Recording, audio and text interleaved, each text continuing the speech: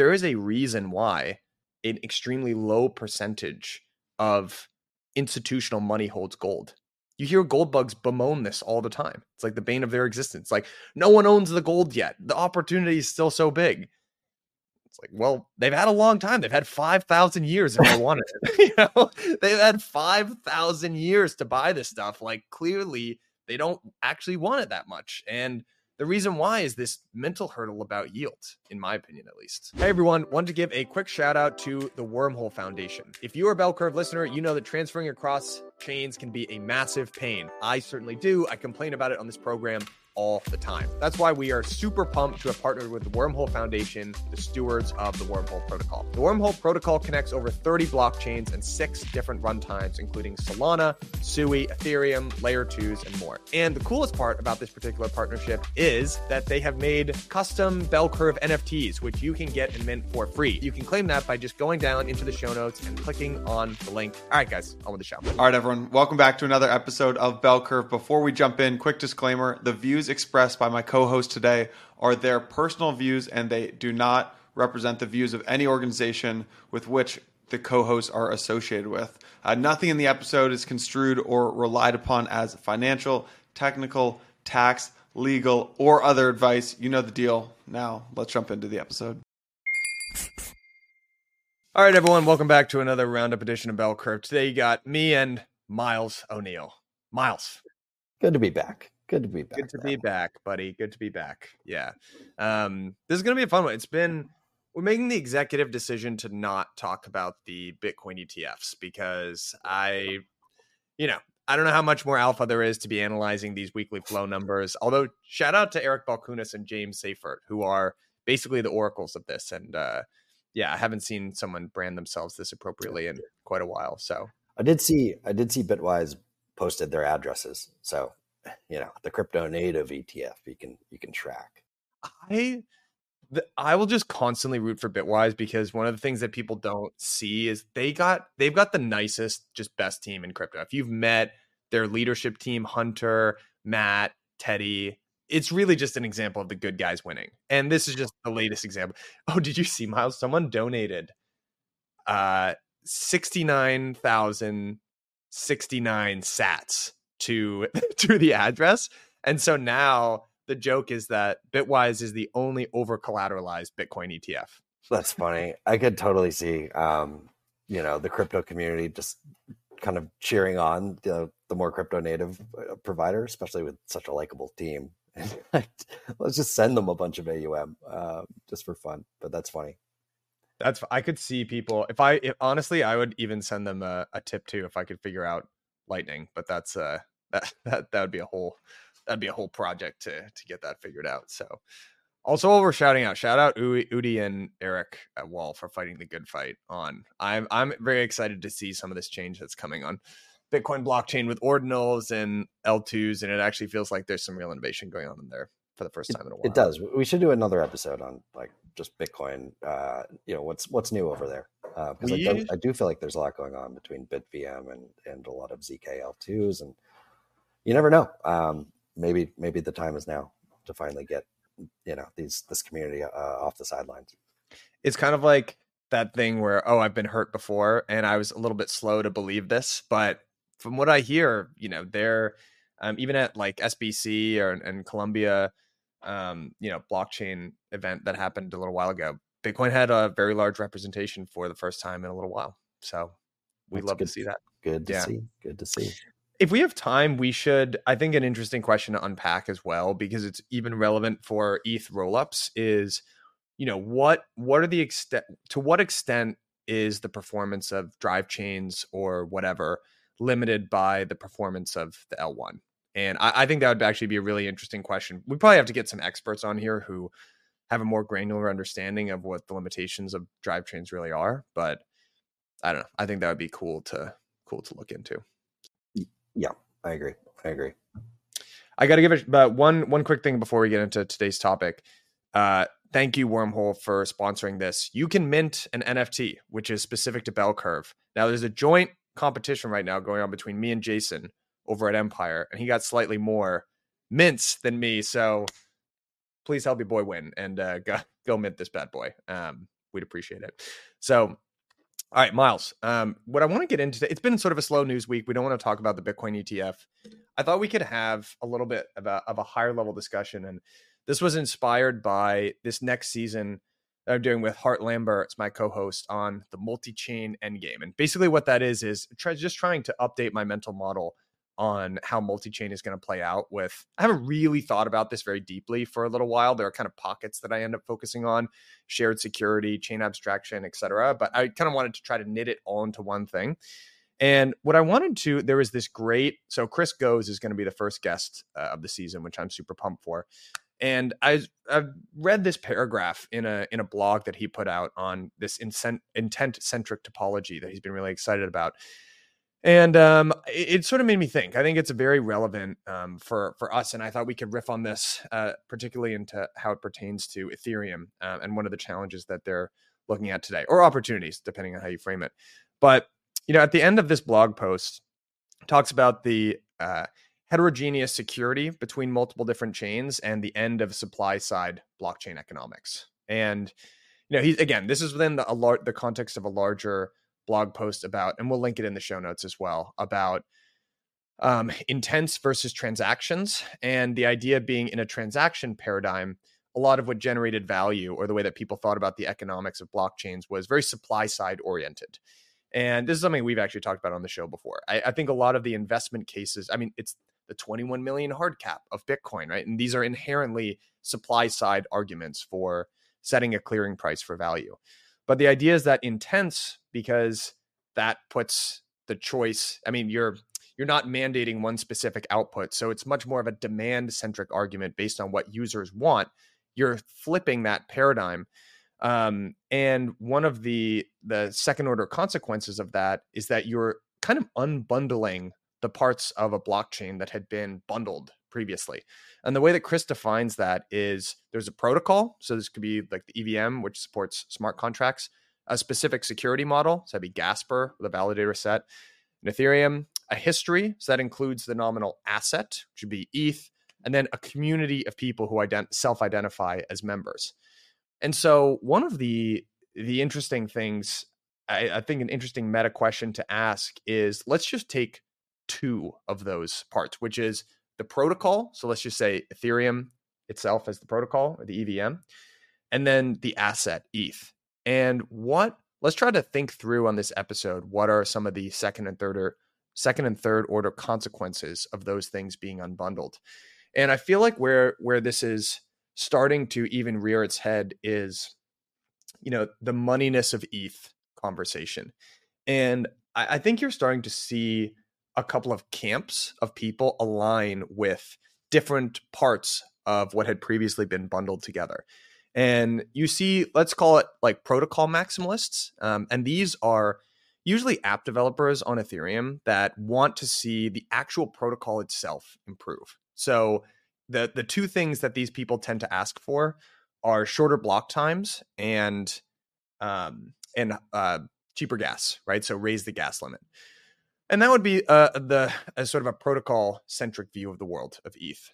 And then there's another group of folks who I think are very attuned to the asset ETH itself and its moneyness. And what I'd love to unpack this episode is, how do you view the sort of dichotomy of these two points of view? And how are we just viewing the overall moneyness of ETH, especially in a world where we probably want ETH to be used as money on other chains. And so inherently it's going to be wrapped there. So what do you think about that, Miles? Is that a fair way to characterize kind of like a protocol-centric approach versus an asset-centric approach? And what are your sort of high-level thoughts on the moneyness argument of ETH? Yeah, I think it's, so first of all, it's like a super interesting argument in terms of thinking about intents this way and their implications on, say, broader, blockchain dynamics. I do think, I think you have to be kind of specific about what chain or what ecosystem we're talking about. And with Ethereum, I think it's, we've talked about it, right? It's kind of in an awkward spot in its roadmap where it is starting to push activity out of the platform. It's not trying to optimize for, I would say, application activity on its protocol. Yet there is still a ton of applications. It's still the center of really all blockchain activity, right?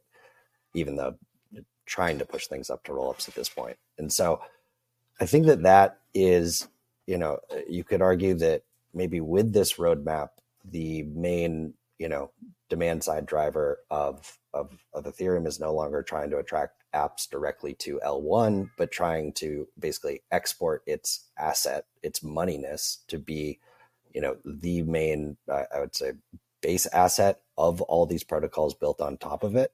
Either that are inheriting security via being a rollup, or inheriting security, via something like Eigenlayer, right? That's completely, a totally separate network, but connected through, I guess, the supply side of operators and staked capital. And then there's, I think a different question here of, if that is your goal, right, to export ETH, the asset, and have that serve as the base layer of trust and really the base money of all these ecosystems, then how do you think about the stake rate, right? I think the original V1, yield curve was built and kind of, for the merge, right, which is still in place. The, I guess, logic driving that was before there was even a ton of DeFi activity, right? On L1, the logic was, didn't incorporate things like MEV. It didn't incorporate, I guess, the incentives to stake and then mint a liquid derivative of that stake. And so, I think the original target with the current curve is somewhere between 10 and 30% max. And we're already at 25%. And we see that the majority, or at least a large portion of stake is, accessing this via LSTs. And LSTs, as we know, have very, very strong power laws. And so, obviously we've already begun to see one dominant LST. And so I can see, from the perspective of Ethereum, just some general kind of concerns that, a big refactoring needs to be done in order to kind of align, I would say, the roadmap of ETH, the asset, and what that looks like, to, I guess, the roadmap of ETH, the protocol, and really what they're hoping to do by having L1 serve as more of a settlement layer, and just, maybe a place where you can export security, right? And that's not the way things are going right now. It's looking like, the stake rate's going to go very, very high. To keep those assets liquid, it's, likely going to be, derivatives will be minted from it. We'll see exactly, what portion of ETH holders, I guess, would, at this point have no interest in staking. I think there is kind of an assumption that, we're going to hit 50% and then it's going to go 75%, 80%, all the way to 100. I think there's still kind of a big question right now of, huge pools of capital that just say 3-4% for all this smart contract risk. Like, what's this get client risk thing? Just learning about that now, and that's not, going to help, right? So yeah, a lot of thoughts there, but I think we are at kind of like a pivotal turning point in deciding, how to realign the supply side economics to the roadmap and the realities of ETH. Okay, so much to unpack there. So let's divide this moneyness topic into kind of the stake rate and this stake derivatives, right, from main chain. So that would be, what is the appropriate kind of stake rate from the perspective of Ethereum, the protocol, and then what is, how should we think about the competing moneyness of something like Steth versus ETH? And then I think another interesting meta question to ask would be, if the idea of the objective overall from the perspective of Ethereum is to export ETH as a currency, then what that implies is that most of ETH is eventually going to be a wrapped version in one way, shape, or form. Even something that uses like the bridge up to Arbitrum ends up being not canonical ETH. And we were talking about this, and we'll give you some it's just a shame, actually, that the Venn diagram of people that have a deep understanding of global monetary plumbing in TradFi and crypto is so small because there are some extremely similar principles and tensions. Like, for instance, the US is the issuer of the reserve currency of the world. We take our currency, and US dollars are an export. And there is a tension in between, you want that currency to be strong and trusted so that people want it. But if it's too strong, then it actually hurts domestic voters because we can't export stuff. So there's this constant tension. Anyway, there's a lot of, I think you're starting to see that pop up in ETH as well. But let's talk about this from the perspective of, let's just zoom in on the issue of the stake rate and, have the existence of a derivative like stETH. I think one of the difficult questions is, how do you trade off?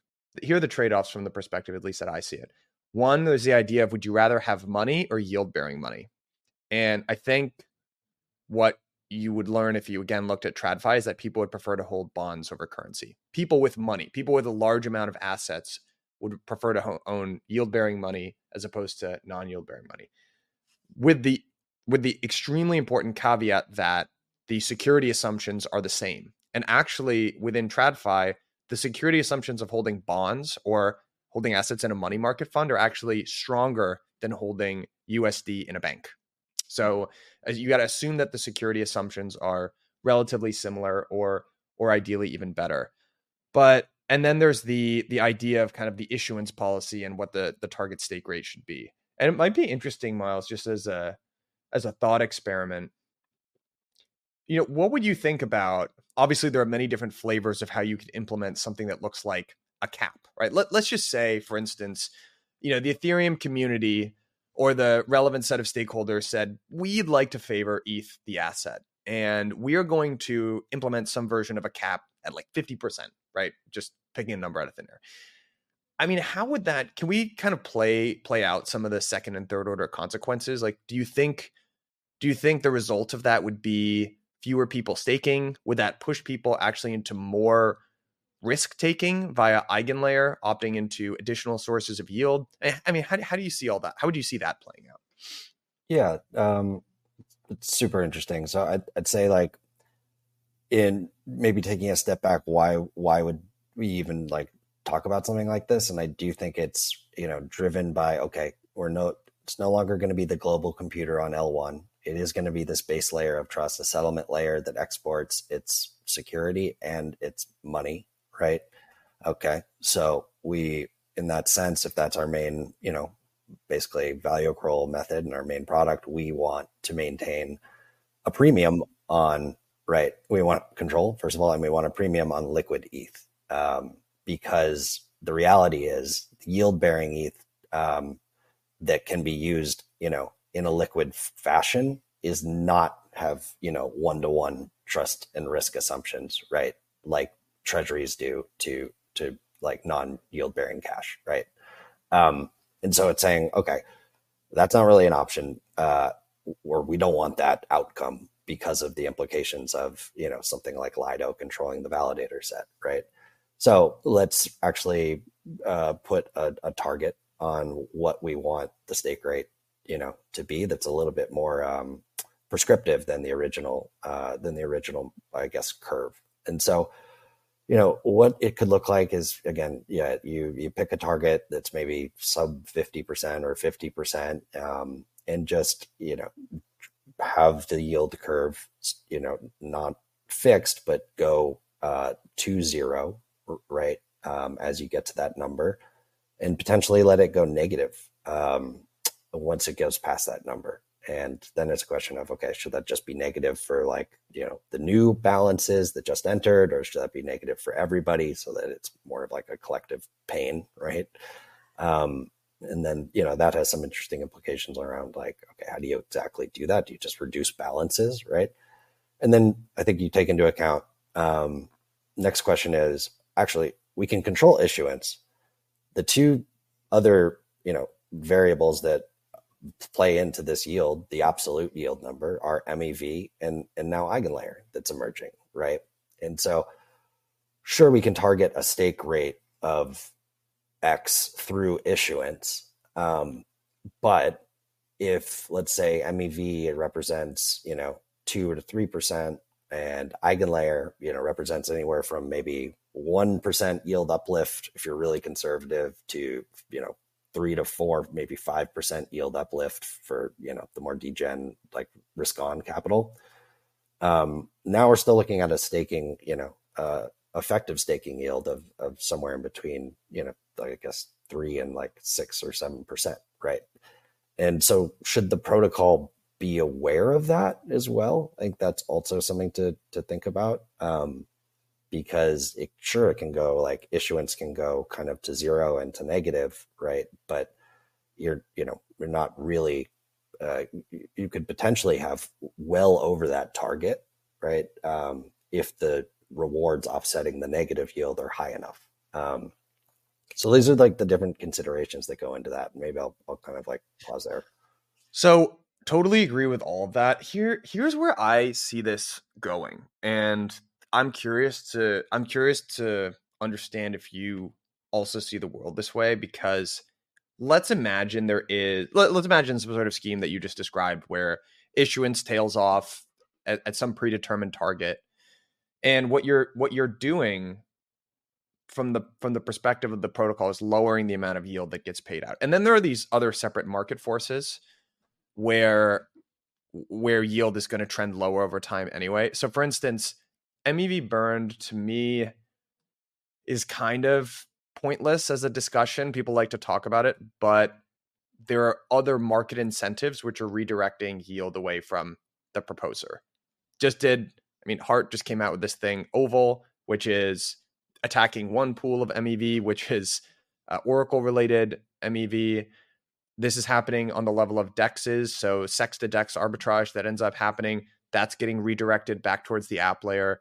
There are incentives actually both from the perspective of Ethereum consensus and the dApps that are built on Ethereum to redirect that MEV away. So these market forces anyway. So the stake rate is getting lower and compressing.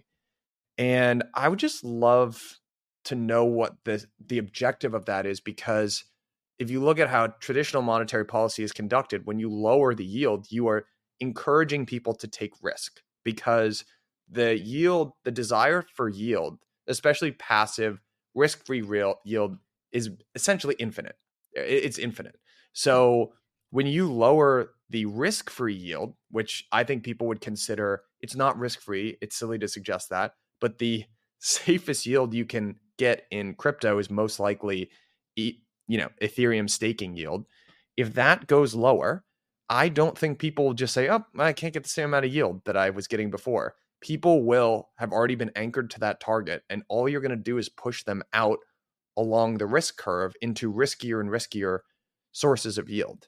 And the easiest way to do that, probably, or looking like the dominant vehicle for that, is going to be a combination of eigenlayer and liquid restaking. And ironically, I think if Ethereum were to go down this road, they're surrendering control of their monetary policy, in a sense, to a marketplace like Eigenlayer, where Eigenlayer can adjust parameters and have an influence over on the liquid restaking protocols that are built on top of it to control the amount of yield that global investors are getting. That's the road that I see us going down here if we were to take this path. Yeah. So you're saying that it's, I guess the downside is that you're basically putting a lot of, I guess, control, or giving a lot of control to something like the dynamics of Eigenlayer once you hit that 0%, right? And assuming it's just going to stay there. Right. Yeah, I think that's fair. I think that the amount of, security spend generated from Eigenlayer, like it's going to take quite a while for that to be significant. And so, and I guess I just don't see a huge world where there's like 10% rewards, coming from Eigenlayer until there's thousands and thousands of AVSs if they get there. So I do think that maybe it's like a bit overestimated right now based off of especially how many deposits are in Eigenlayer. just the timeline until that becomes, as big of a factor as, say, something like, MEV today, just in gross dollars. Well, could I poke at that though? Right now, but we're not really in a great market regime for that. I mean, can you imagine during another bull market? I mean, there's going to be, I would imagine, an enormous amount of demand for something like this. Tons of new chains. I think so, but I think that is actual spend, right? That is needs to come from somewhere, and there is billions, and I think there will be probably $5 billion of deposits by the time it launches. Anyways, I think over time, it does become extremely significant. But Miles, just to underscore that important point, again, revisiting some episodes that you and I have done, the value proposition from the perspective of an AVS is right now they dilute them. So they have to pay an enormous amount in their native token to procure security or a validator set. The whole value proposition of EigenLayer and rehypothecating ETH security is that you pay less, right? So it's not, I keep doing this math, and I have to keep reminding myself that I'm wrong about this. It's not the amount of emissions that these combined new chains would issue on, all else equal. They're expecting to get a massive discount, right? So they should only be paying whatever that is, much less. Yeah, it's funny. It's funny because EigenLayer depositors are, they're there for extra yield, and the AVSs are there to give away less yield than they otherwise would. But I do think that's going to come in for a while, and you do have to, I guess maybe the one concern there is that if you push it really negative, then that pushes incentives from the restaking side to basically take on a lot more risk than they otherwise should. And then, by, I guess, solving one problem by having a ton of liquid ETH out there, maybe you end up with a bigger problem of, overloading Ethereum's consensus, or basically the original concerns around EigenLayer, which I think, has a lot of training wheels for all of these reasons. So yeah, I guess I do think it's actually very realistic to see a 0% target at some point.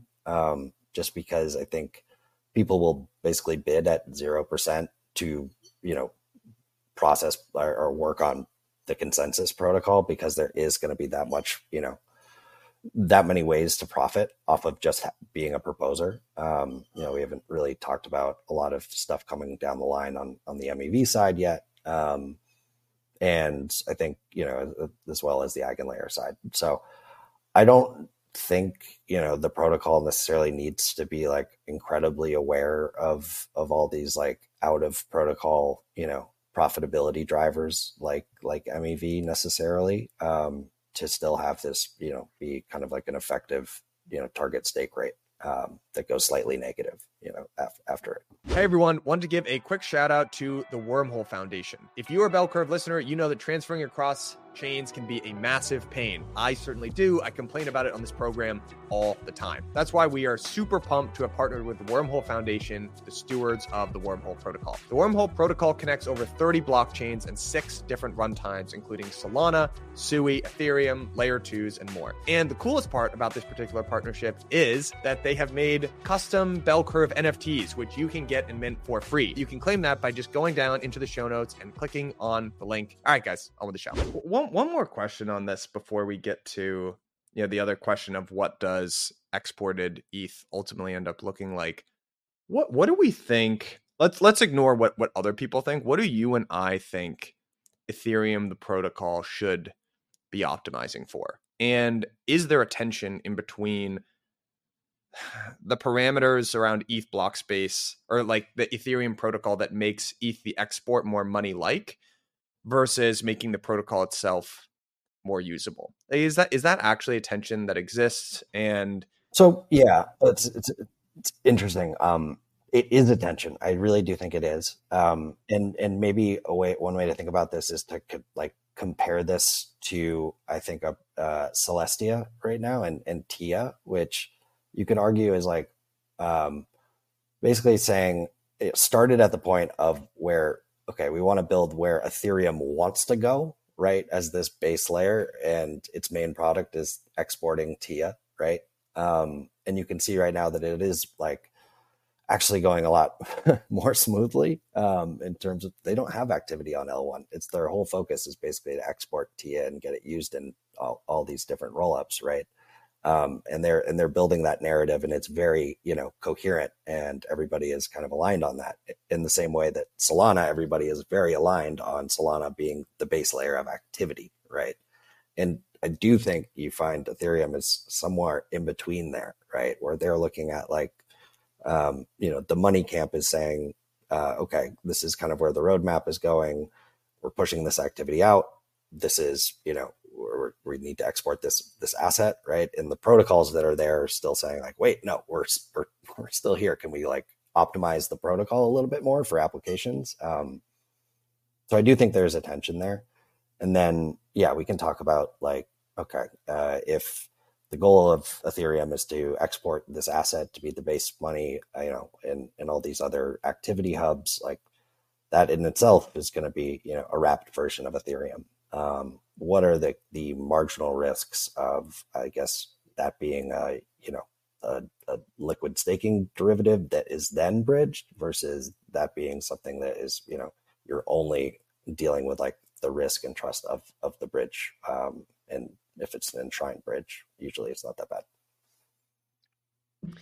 Yeah, the enshrining, it's interesting. I mean, this is where something like the liquid staking module makes an enormous amount of sense as a way for the protocol to have greater insight and potential regulation around what's going on with liquid staking tokens.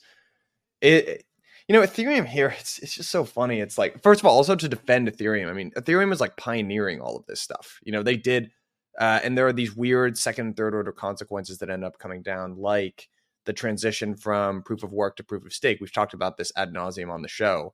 That gap in between when people could stake and when they could ultimately take it out was what led liquid staking protocols like Lido to be so successful. There was such a gap in UX that being able to trade in and out, I mean, liquid staking was the only thing that really ended up making sense within that context. And I think I don't know. I don't have a great answer here. I still think Ethereum is in probably the most enviable position to be in, just by virtue of the fact that more people do view it as a form of money that you'd like to hold than almost anything else outside of Bitcoin. And they do have an extremely strong penetration of Steth.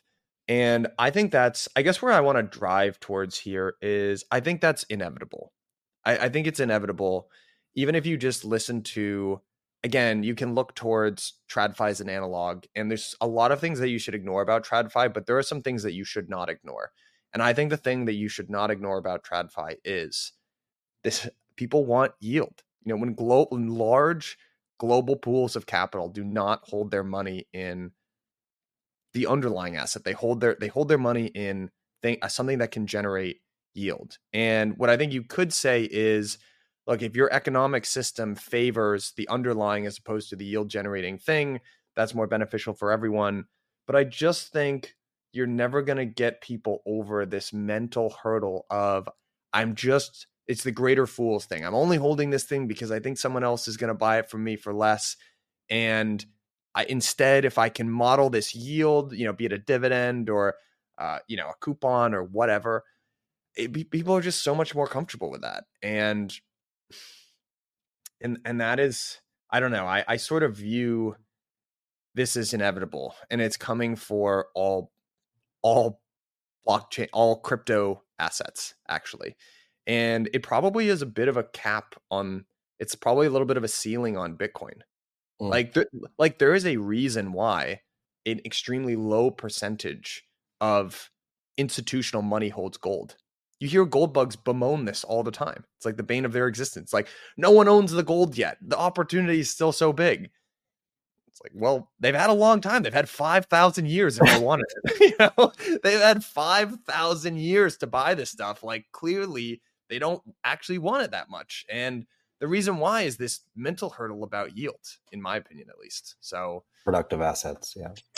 Productive assets. I agree. I mean, I would maybe, if I had to push back on any of that, like inevitability, it's just that the risk profiles are not, apples to apples between, again, like treasuries and cash versus, staking ETH versus not. But Yeah, I think those things do get worked out over time. And yeah, I again, maybe just to look at Celestia, like they can implement a liquid staking module, which regulates, LSTs. And that's like another sort of second mover advantage that they have, just by not having to go through this large migration and not having, and actually going with delegated proof of stake.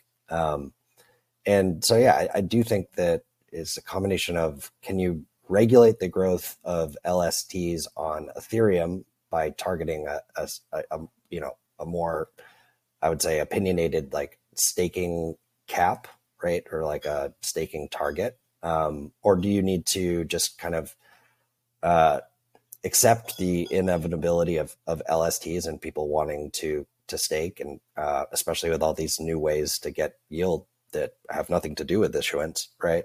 And then say, okay, should we look at something like, a bigger overhaul of the staking architecture beyond just the issuance curve, and thinking about things like, building native delegation into the protocol, making the protocol at least aware of, some of the different types of staking, right, that is going on, and the risks that could potentially impose.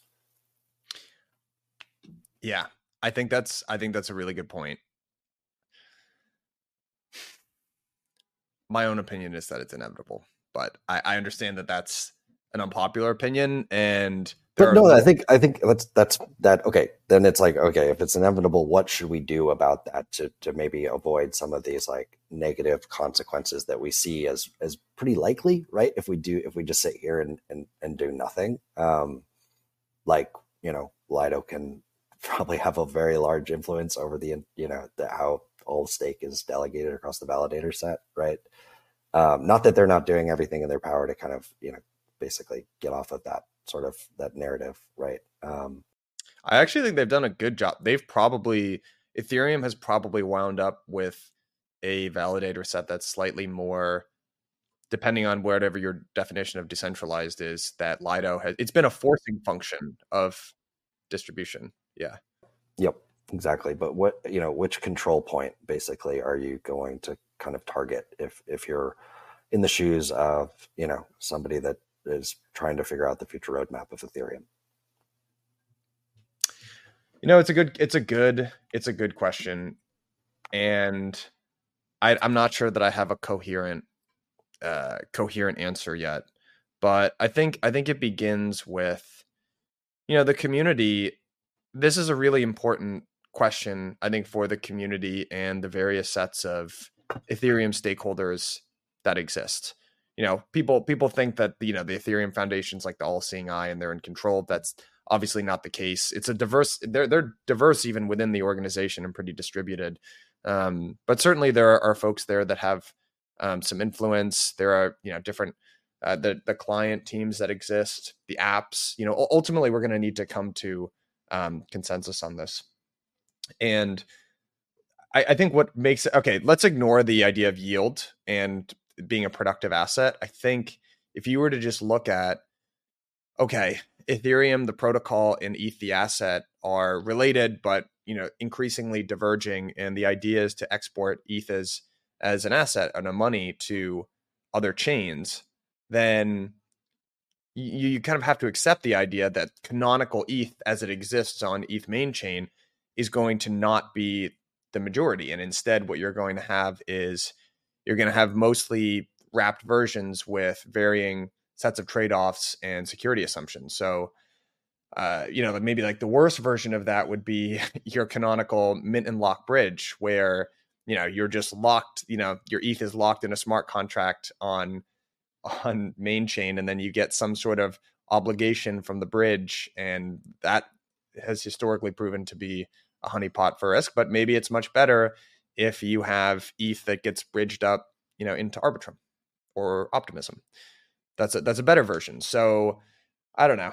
This is where I actually have a lot of empathy for the Ethereum alignment people, because even though it makes me personally chafe a little bit sometimes, I'm like, yeah, you don't really have a mechanism here to get people to do what's in their long-term best interest. And I think these are all really well-intended people who want to see users that don't understand all these trade-offs or are maybe a little bit short-sighted, like every human can be from time to time, not make bad decisions. So yeah, I can see why we've landed on alignment as kind of a way to do that, because I'm not sure if I've got a better solution. Yeah, actually. no, and the solutions are always like, okay, let's build things into the protocol that mitigate some of these risks. But I think the challenge with Ethereum is there is such a like plurality of visions of what Ethereum should care about and how to prioritize things, even not just money, and exporting to other, activity layers versus L1. It's like, okay, should we try to compete on DA or not? And if we do care about competing on DA, then what should we be, prioritizing versus are we really trying to compete more on the money side? If so, what should we be prioritizing? Maybe something that's more around like, a supply side economic, like staking overhaul, right? Versus activity on L1 and raising the gas limits and things like that. So I do think that a lot of this that's why Ethereum is beautiful. It's the only blockchain, the only ecosystem that actually, supports all of this kind of diverse, set of views and opinions on what to do. Whereas again, maybe I just contrast that to like Celestia and Solana, which are, far more, cohesive and kind of like the community's vision and priorities.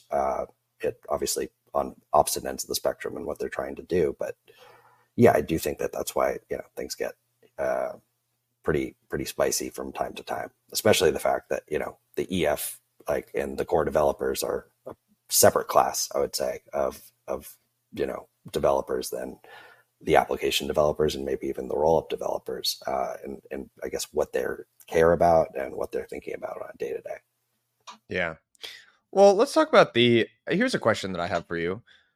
We were talking about this a little bit, but I'll be particularly interested to see what penetration of liquid staking in Celestia ultimately ends up looking like and where that shakes out. Because again, tale of two cities sort of thing, or a sliding doors, where in Ethereum, historically lower stake rate, although that's clearly creeping up, very high penetration of liquid staking for a bunch of reasons. No native delegation. You had that UX, the pre-merge problem for stakers in the beginning. And then there's the moneyness of ETH, and a robust DeFi ecosystem. So all these things. And then for something like Solana or Cosmos, you have very high stake rate, very low penetration of liquid staking. So for TIA, it'll be really interesting to see where that ultimately ends up shaking out. I think Celestia has the benefit of having learned the lessons, shall we say, of these three major ecosystems. They'll have more information than anyone else did at the time that they were sort of making these decisions for themselves. I'll just be really interested to see where it ultimately ends up. Me too. And I'd actually push that even further to say I'm very interested to see where LSTs on ETH actually, how they evolve in a roll-up centric world, right? Because I think part of the challenge with LSTs in a roll-up centric ecosystem is bridging and fungibility, right? Even if it's the same LST, if it's, coming from one route to, a roll-up, let's say it's coming from like osmosis to a roll-up, and, another one is coming from, let's say, another roll-up to this roll-up, those two are not going to be fungible. And with something like Miles, explain why that is for people. Oh, it's just basically whether it's a bridging route or an IBC route, it's basically what is minted on the other side is specific to the collateral that's locked on, the source chain of where it's coming from. So the derivative minted of, say, like Steth coming from, Arbitrum to Optimism, that's been locked on, say, like the Arbitrum side. Versus Steth coming from Starknet to Optimism, which, you need to basically like have these canonical bridging routes to make sure that, okay, I went from like ETH to Starknet with my Steth, right? And I want to go to Arbitrum or Optimism in this example. I need if you're Arbitrum, you want every like all this ETH coming in to go first back down to Ethereum and then come up the same route, right? And so it does actually add, I think another part of like, LST adoption, why it's so high in market penetration is on Ethereum is also because there's, you don't deal with any of these fungibility issues. And so, yeah, I agree with you. I think it's very interesting to see how this plays out, because I would argue TIA is one of the only assets that really has like a lot of the qualities of ETH in terms of, moneyness and kind of that shared base layer asset that everybody has to use and hold for some reason, versus having, it's a Cosmos chain that already has like a 59% or 50%, staking ratio that's all native staked. And we'll basically see it. I think a lot of it also depends on, the rollups themselves and how much they want to lean into this as a way to attract liquidity on their platform. Yeah, it'll be interesting to see. I mean, the other tension here that is unclear, at least in my mind, in terms of how this all plays out, and maybe you've got a much better. I mean, I know we agree on some parts of this and some parts less, but in a world where you have a couple dominant, let's just say the TIA or ETH sort of viewpoint ends up playing out here, and there are a couple of monies that get used on all of these blockchains. What are we going to do with all these other tokens? Like, what are we going to do with it? I mean, even in the scenario of ETH rollups, where you've got, why can't they just make revenue? Like, why can't they just earn revenue in those base layer tokens from usage of their platforms? And once they, have made enough revenue that like there's no higher ROI, growth investment other than paying capital back to users, we can, do that. It kind of sounds like an equity, but I do think that like that's fine. Not every token needs to be like needs to be money, obviously. Right. Of course. But so you're talking about the other L1s mainly? Like No. I was talking about the layer 2s and even the shared sequencer. Sure. Let's assume that these shared sequencers are going to launch tokens as well. And, there's a couple of different,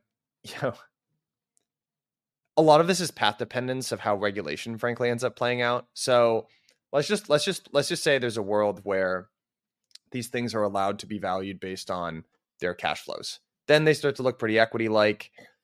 And one of if you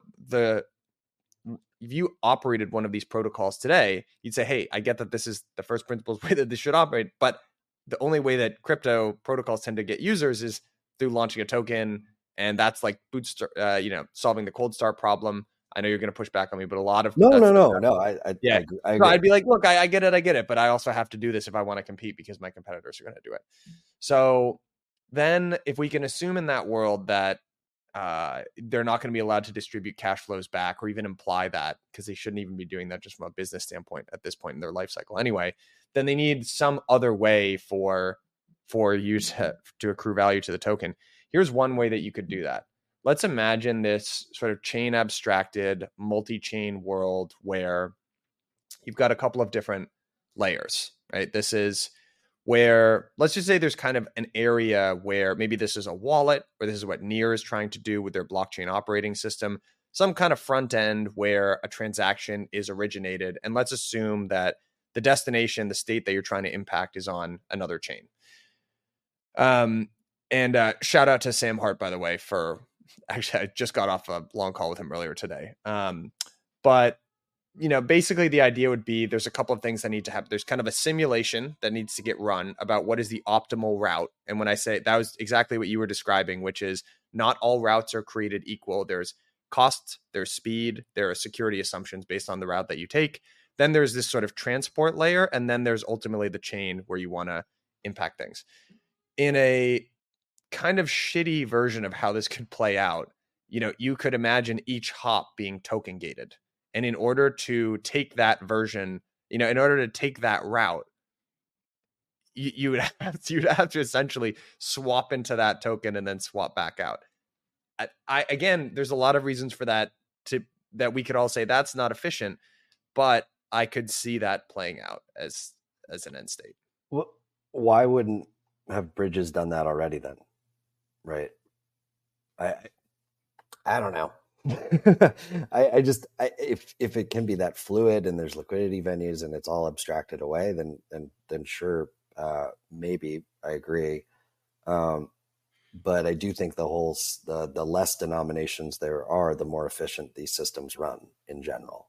It's less friction. You could honestly view those like tokens as like crypto native intermediaries that just add, They are. That's exactly what they are. Annoying rent seeking checkpoints. And I think they can be rent seeking, but not necessarily as annoying with, making it kind of like deal with these token complexity issues. So maybe I'll say this, like, I know we go back and forth on this a lot, but there are cases where like it really does make sense to lean into your token as money, because that's going to create the biggest version of both your service and like the ecosystem that depends on you. And I'll go back to Celestia, right? I think it was Dan on your team did a great report being like showing the forbidden R word revenue, right, of Celestia, and saying, okay, it's like $76 a day. If we like 100,000x this, then maybe it's this, but the whole point again is to like just keep scaling the band, the amount of like data, right? So it's never actually going to be the revenue driver. So that said, exporting TIA and leaning into this like TIA's modular money meme, and what that actually means is getting TIA adopted on all these rollups. I actually do think like is a rising tides lifts all boats for the ecosystem. Number one, I think it makes, as like to my point on there, like routing and things like shared sequencers far more efficient, because we're looking at one denomination of like a very liquid asset. And then you get like the, once you kind of hit exit velocity on the size and of market cap and asset memeability, then you can start exporting your security and restaked assets. And like what Zaki was saying, I think we both pretty much expect and are already seeing like, the top, at least at this point, ETH, Bitcoin, Solana, and TIA all have projects that are either actively working on restaking or, thinking about it, right? So then that sense, like that totally makes sense to have, that should be like the point of your token. But yeah, I just think if you're like a transport layer, I mean, look at IBC. It's not great that we really just rely on like relayer subsidies instead of actually enforcing some sort of fee there that might be sustainable. But so there's absolutely no rent seeking. And then with other bridges, I think you're just, for the most part, taking a fee on whatever the asset you're trying to send from one place to the other is. So yeah, sorry, I was rambling there for a while, but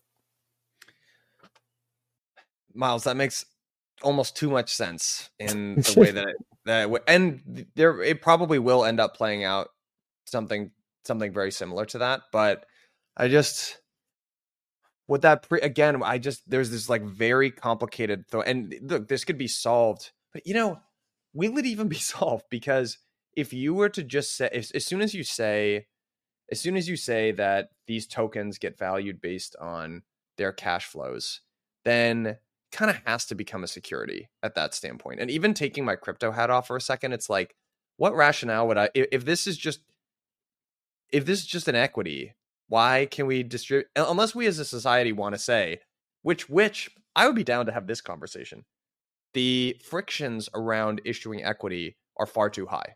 I think that is the case. And as an issuer of startup equity, I think there are pros and cons to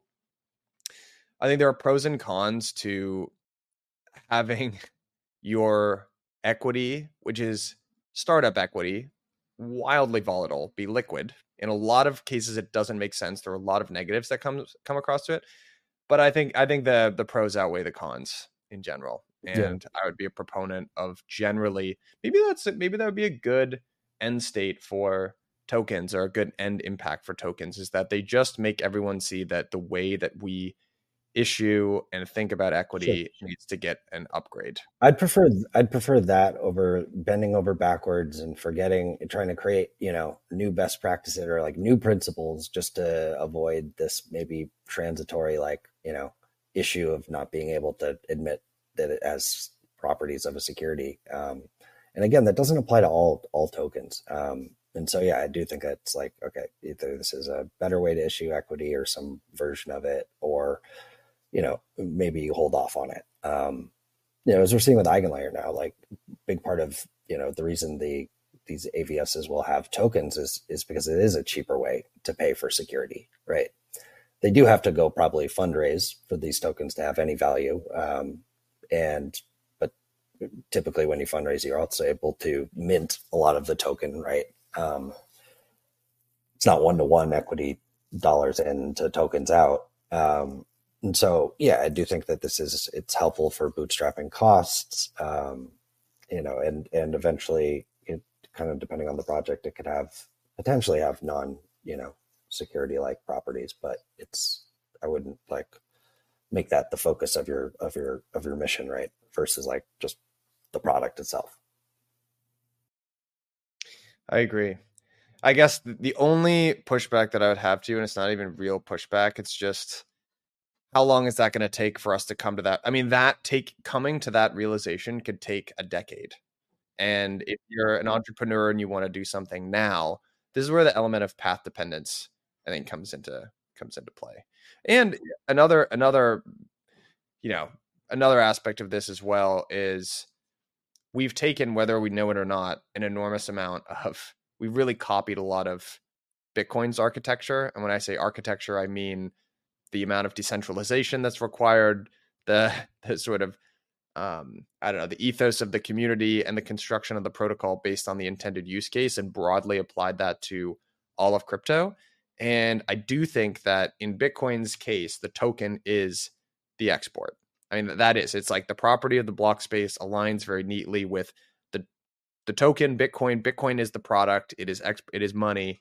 And the tokenomics of the protocol are based on the price of Bitcoin going up. And that is what the protocol is trying to do. So, I think we've taken a lot of that and applied it to completely different structures, which look far more equity-like. The question is just, how long is it going to take for everyone to come to this collective realization and for that to get, translated into legislation that makes sense? I don't know how long that's going to take. Yeah, it was funny because I was going to actually say, I don't feel like most, application tokens right now are really they're trying to make revenue. Protocol revenue is good. People like that, right? So they like it even better when it's paid out as, dividends, right? The real yield meme. But I would say, yeah, if you were to say, like, pick one characteristic where we've just not thought from first principles whatsoever, and we've slapped something, a concept from Bitcoin, over to the way we launch these tokens, it is probably that fixed supply. It's just like, that's like the least, nobody's going to be like, at the SEC looking at a token and be like, well, it does have fixed supply. So, that's not very equity-like. Yeah, sure. No, it makes revenue and pays dividends out, but it has fixed supply, and they haven't minted anymore. Good on them. Doesn't really move the needle in that conversation, but yet we're stuck to it, and for whatever reason, it's lower on the priority list of. I would love to see that. You know what? I think with a high quality enough team, all it would take is for one blue chip protocol to break that mold. And I think the industry would change overnight, because, this idea, we are so, and by the way, this is, I do think, you talked about Solana and Celestia. I think I don't know how fair this is to draw. And I understand that, a lot of this, I really think you can trace back to the original civil war of crypto, which is the block size wars of the small blockers versus the big blockers, this idea of scarcity or abundance. And the way that at least I see it is, you've got Ethereum and Bitcoin on the scarcity side of things, which is a totally fine and a good place to be on. But I think that maybe it's unpopular to say, but the big blockers had a lot of points. They had a lot of good points. These weren't evil people. There was a totally rational argument on the other side of this that ended up losing in the Bitcoin protocol. But most protocols that have played out since then are more in line with the big block than the small block vision. Mostly they are. And this idea of abundance versus scarcity, I think, is going to come more into the fore. And I would love to see more demand side arguments for this industry, as opposed to everything being about limiting the supply. Make some shit that's useful. Yeah. People will want it, you know? Right. And maybe just to kind of, it's funny, now we're seeing, I think what a lot of the big blockers back in the day actually would have wanted, but just in a different form, going back to, what we were talking about with, now we have rollups, right, on top of Bitcoin. And we have Babylon that is able to, export the I guess the security of Bitcoin. And those two things, may not have happened if Bitcoin was not still so pristine and dumb, like at the base layer. Or at least like the security exporting. I think, that's a perfect case where it's saying, okay, here are the choices we made for the, the objective we wanted, which was digital gold, like pristine, asset. And what can we do with that without breaking that original value prop? And I think Babylon is getting towards it. With the ZK rollups, I'm very interested to hear like what, apart from community and all of this like untapped liquidity on Bitcoin, right? Is that like the crux of the value prop and the differentiator of why, folks are building on Bitcoin versus something that's like, maybe optimized to host rollups like Celestia or even Ethereum for that example? That is such a good question. I don't know. I have historically not been a huge champion of this. This was a narrative a couple of years ago, DeFi on Bitcoin. And people have been talking about things like drive chains since 2016, maybe even before that, probably before that. But I'm with you, Miles. I don't really know. I'd be in the camp where it's like, why are you building this on Ethereum? Doesn't that make more? Here's the Steelman argument is that the best tech doesn't always win. It's largely like we're seeing right now with even like something like Blast, like a liquidity game, right? And so even if it's not necessarily suited and you're bending over backwards basically to make this like, a roll up work on Bitcoin, you can't like just look, you can't discredit like the value of, or at least the promise of, $1 trillion worth of capital sitting there that hypothetically, if you were to unlock, like 1% of, it's a massive roll up, right? Okay, Miles. So I had that exact, by the way, going into this year, my highest conviction, most out of the money sort of bet is Bitcoin NFTs for exactly the reason that you just described, because people want to do stuff with their assets. And once they lost BlockFi and Bitcoin, it's the largest pool of crypto native capital. There's no such thing. You don't get yield unless you want to kind of do the stacks thing. So this was my thesis. Like people will probably buy NFTs with that. So but let me ask you this, Miles. Do you think in one of the big differences between the community of Ethereum and Bitcoin, and now every other blockchain in Bitcoin, is there's a general acceptance of tokens being built on that leverage the Ethereum, Celestia, Solana platform.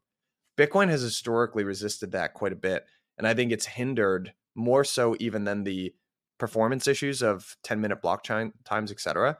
It is the community that will push back and say, you're shitcoining. Munib of Stacks might have more patience than any human in this entire industry. I honestly think he does. Yeah, I think that's generally my my skepticism is, I would say, like to my previous point, actually less around the viability of the tech to host these products and more around like maybe call it like product community, not having product community fit, like the user preference, the user preferences and like demand drivers for why folks are on Bitcoin in the first place, I think are very, very different, right? That said, the promise of just 1% of converting 1% of those folks, but we'll see, man. We'll see. I think there's changes afoot over there, and yeah, I think we should probably do an episode at some point. I love Bitcoin. Bitcoin is what that was the original. That was the light bulb moment for most people, including me in this space. It is still. I think the architecture is beautiful. I love it. I've always liked it. I have chafed a little bit in recent years with what I think are very non-scientific, not particularly well-run, reasoned arguments that are coming out of that community that feel more religious than anything else. But, and, one of the personal frustrations for me in that is, Blockworks been around for 6 years. We've been talking about Bitcoin for 6 years. And some of the people that are the loudest over there now, I knew 6 years ago, and they wouldn't say a word publicly about Bitcoin. And it's like, oh, well, now you are. And like, I'm not Bitcoin enough for you because I also like Ethereum and Celestia and Solana. It's actually a personal frustration for me, but yeah. So anyway, we can end it there. I think this was hopefully, guys, Miles and I it was a slow news week. We thought we'd just get on and rip about something that was hopefully relevant for folks. And we're never trying to, we're always just trying to explore these ideas. And I think this next 10 years of crypto is going to be even more interesting than the preceding 10 years. And it's going to play out in non-obvious ways. So hopefully these episodes just make you guys think a little bit is all. So I think that's the point. Yep. Unscripted, unfiltered. Some of it was probably pretty dumb, I regret saying, but always a blast, man. Yeah, always a blast. And a shout out to everyone out there who's pushing the frontier. There are no answers in this space. A lot of this stuff is totally new. So shout out to everyone that's pushing that frontier. So, all right, Miles, this was a lot of fun. Cheers, buddy. Cheers, man. See ya. Hey everyone, Mike here. If you're a Bell Curve listener, you know that transferring assets across chains can be a massive pain. I certainly do. I complain about it on this program all the time. That is why we're incredibly excited to have teamed up with the Wormhole Foundation, the stewards of the Wormhole Protocol. And the coolest part about this particular partnership is that they have made custom Bell Curve NFTs, which you can get and mint for free. So click the link at the bottom of this episode, get your free NFT.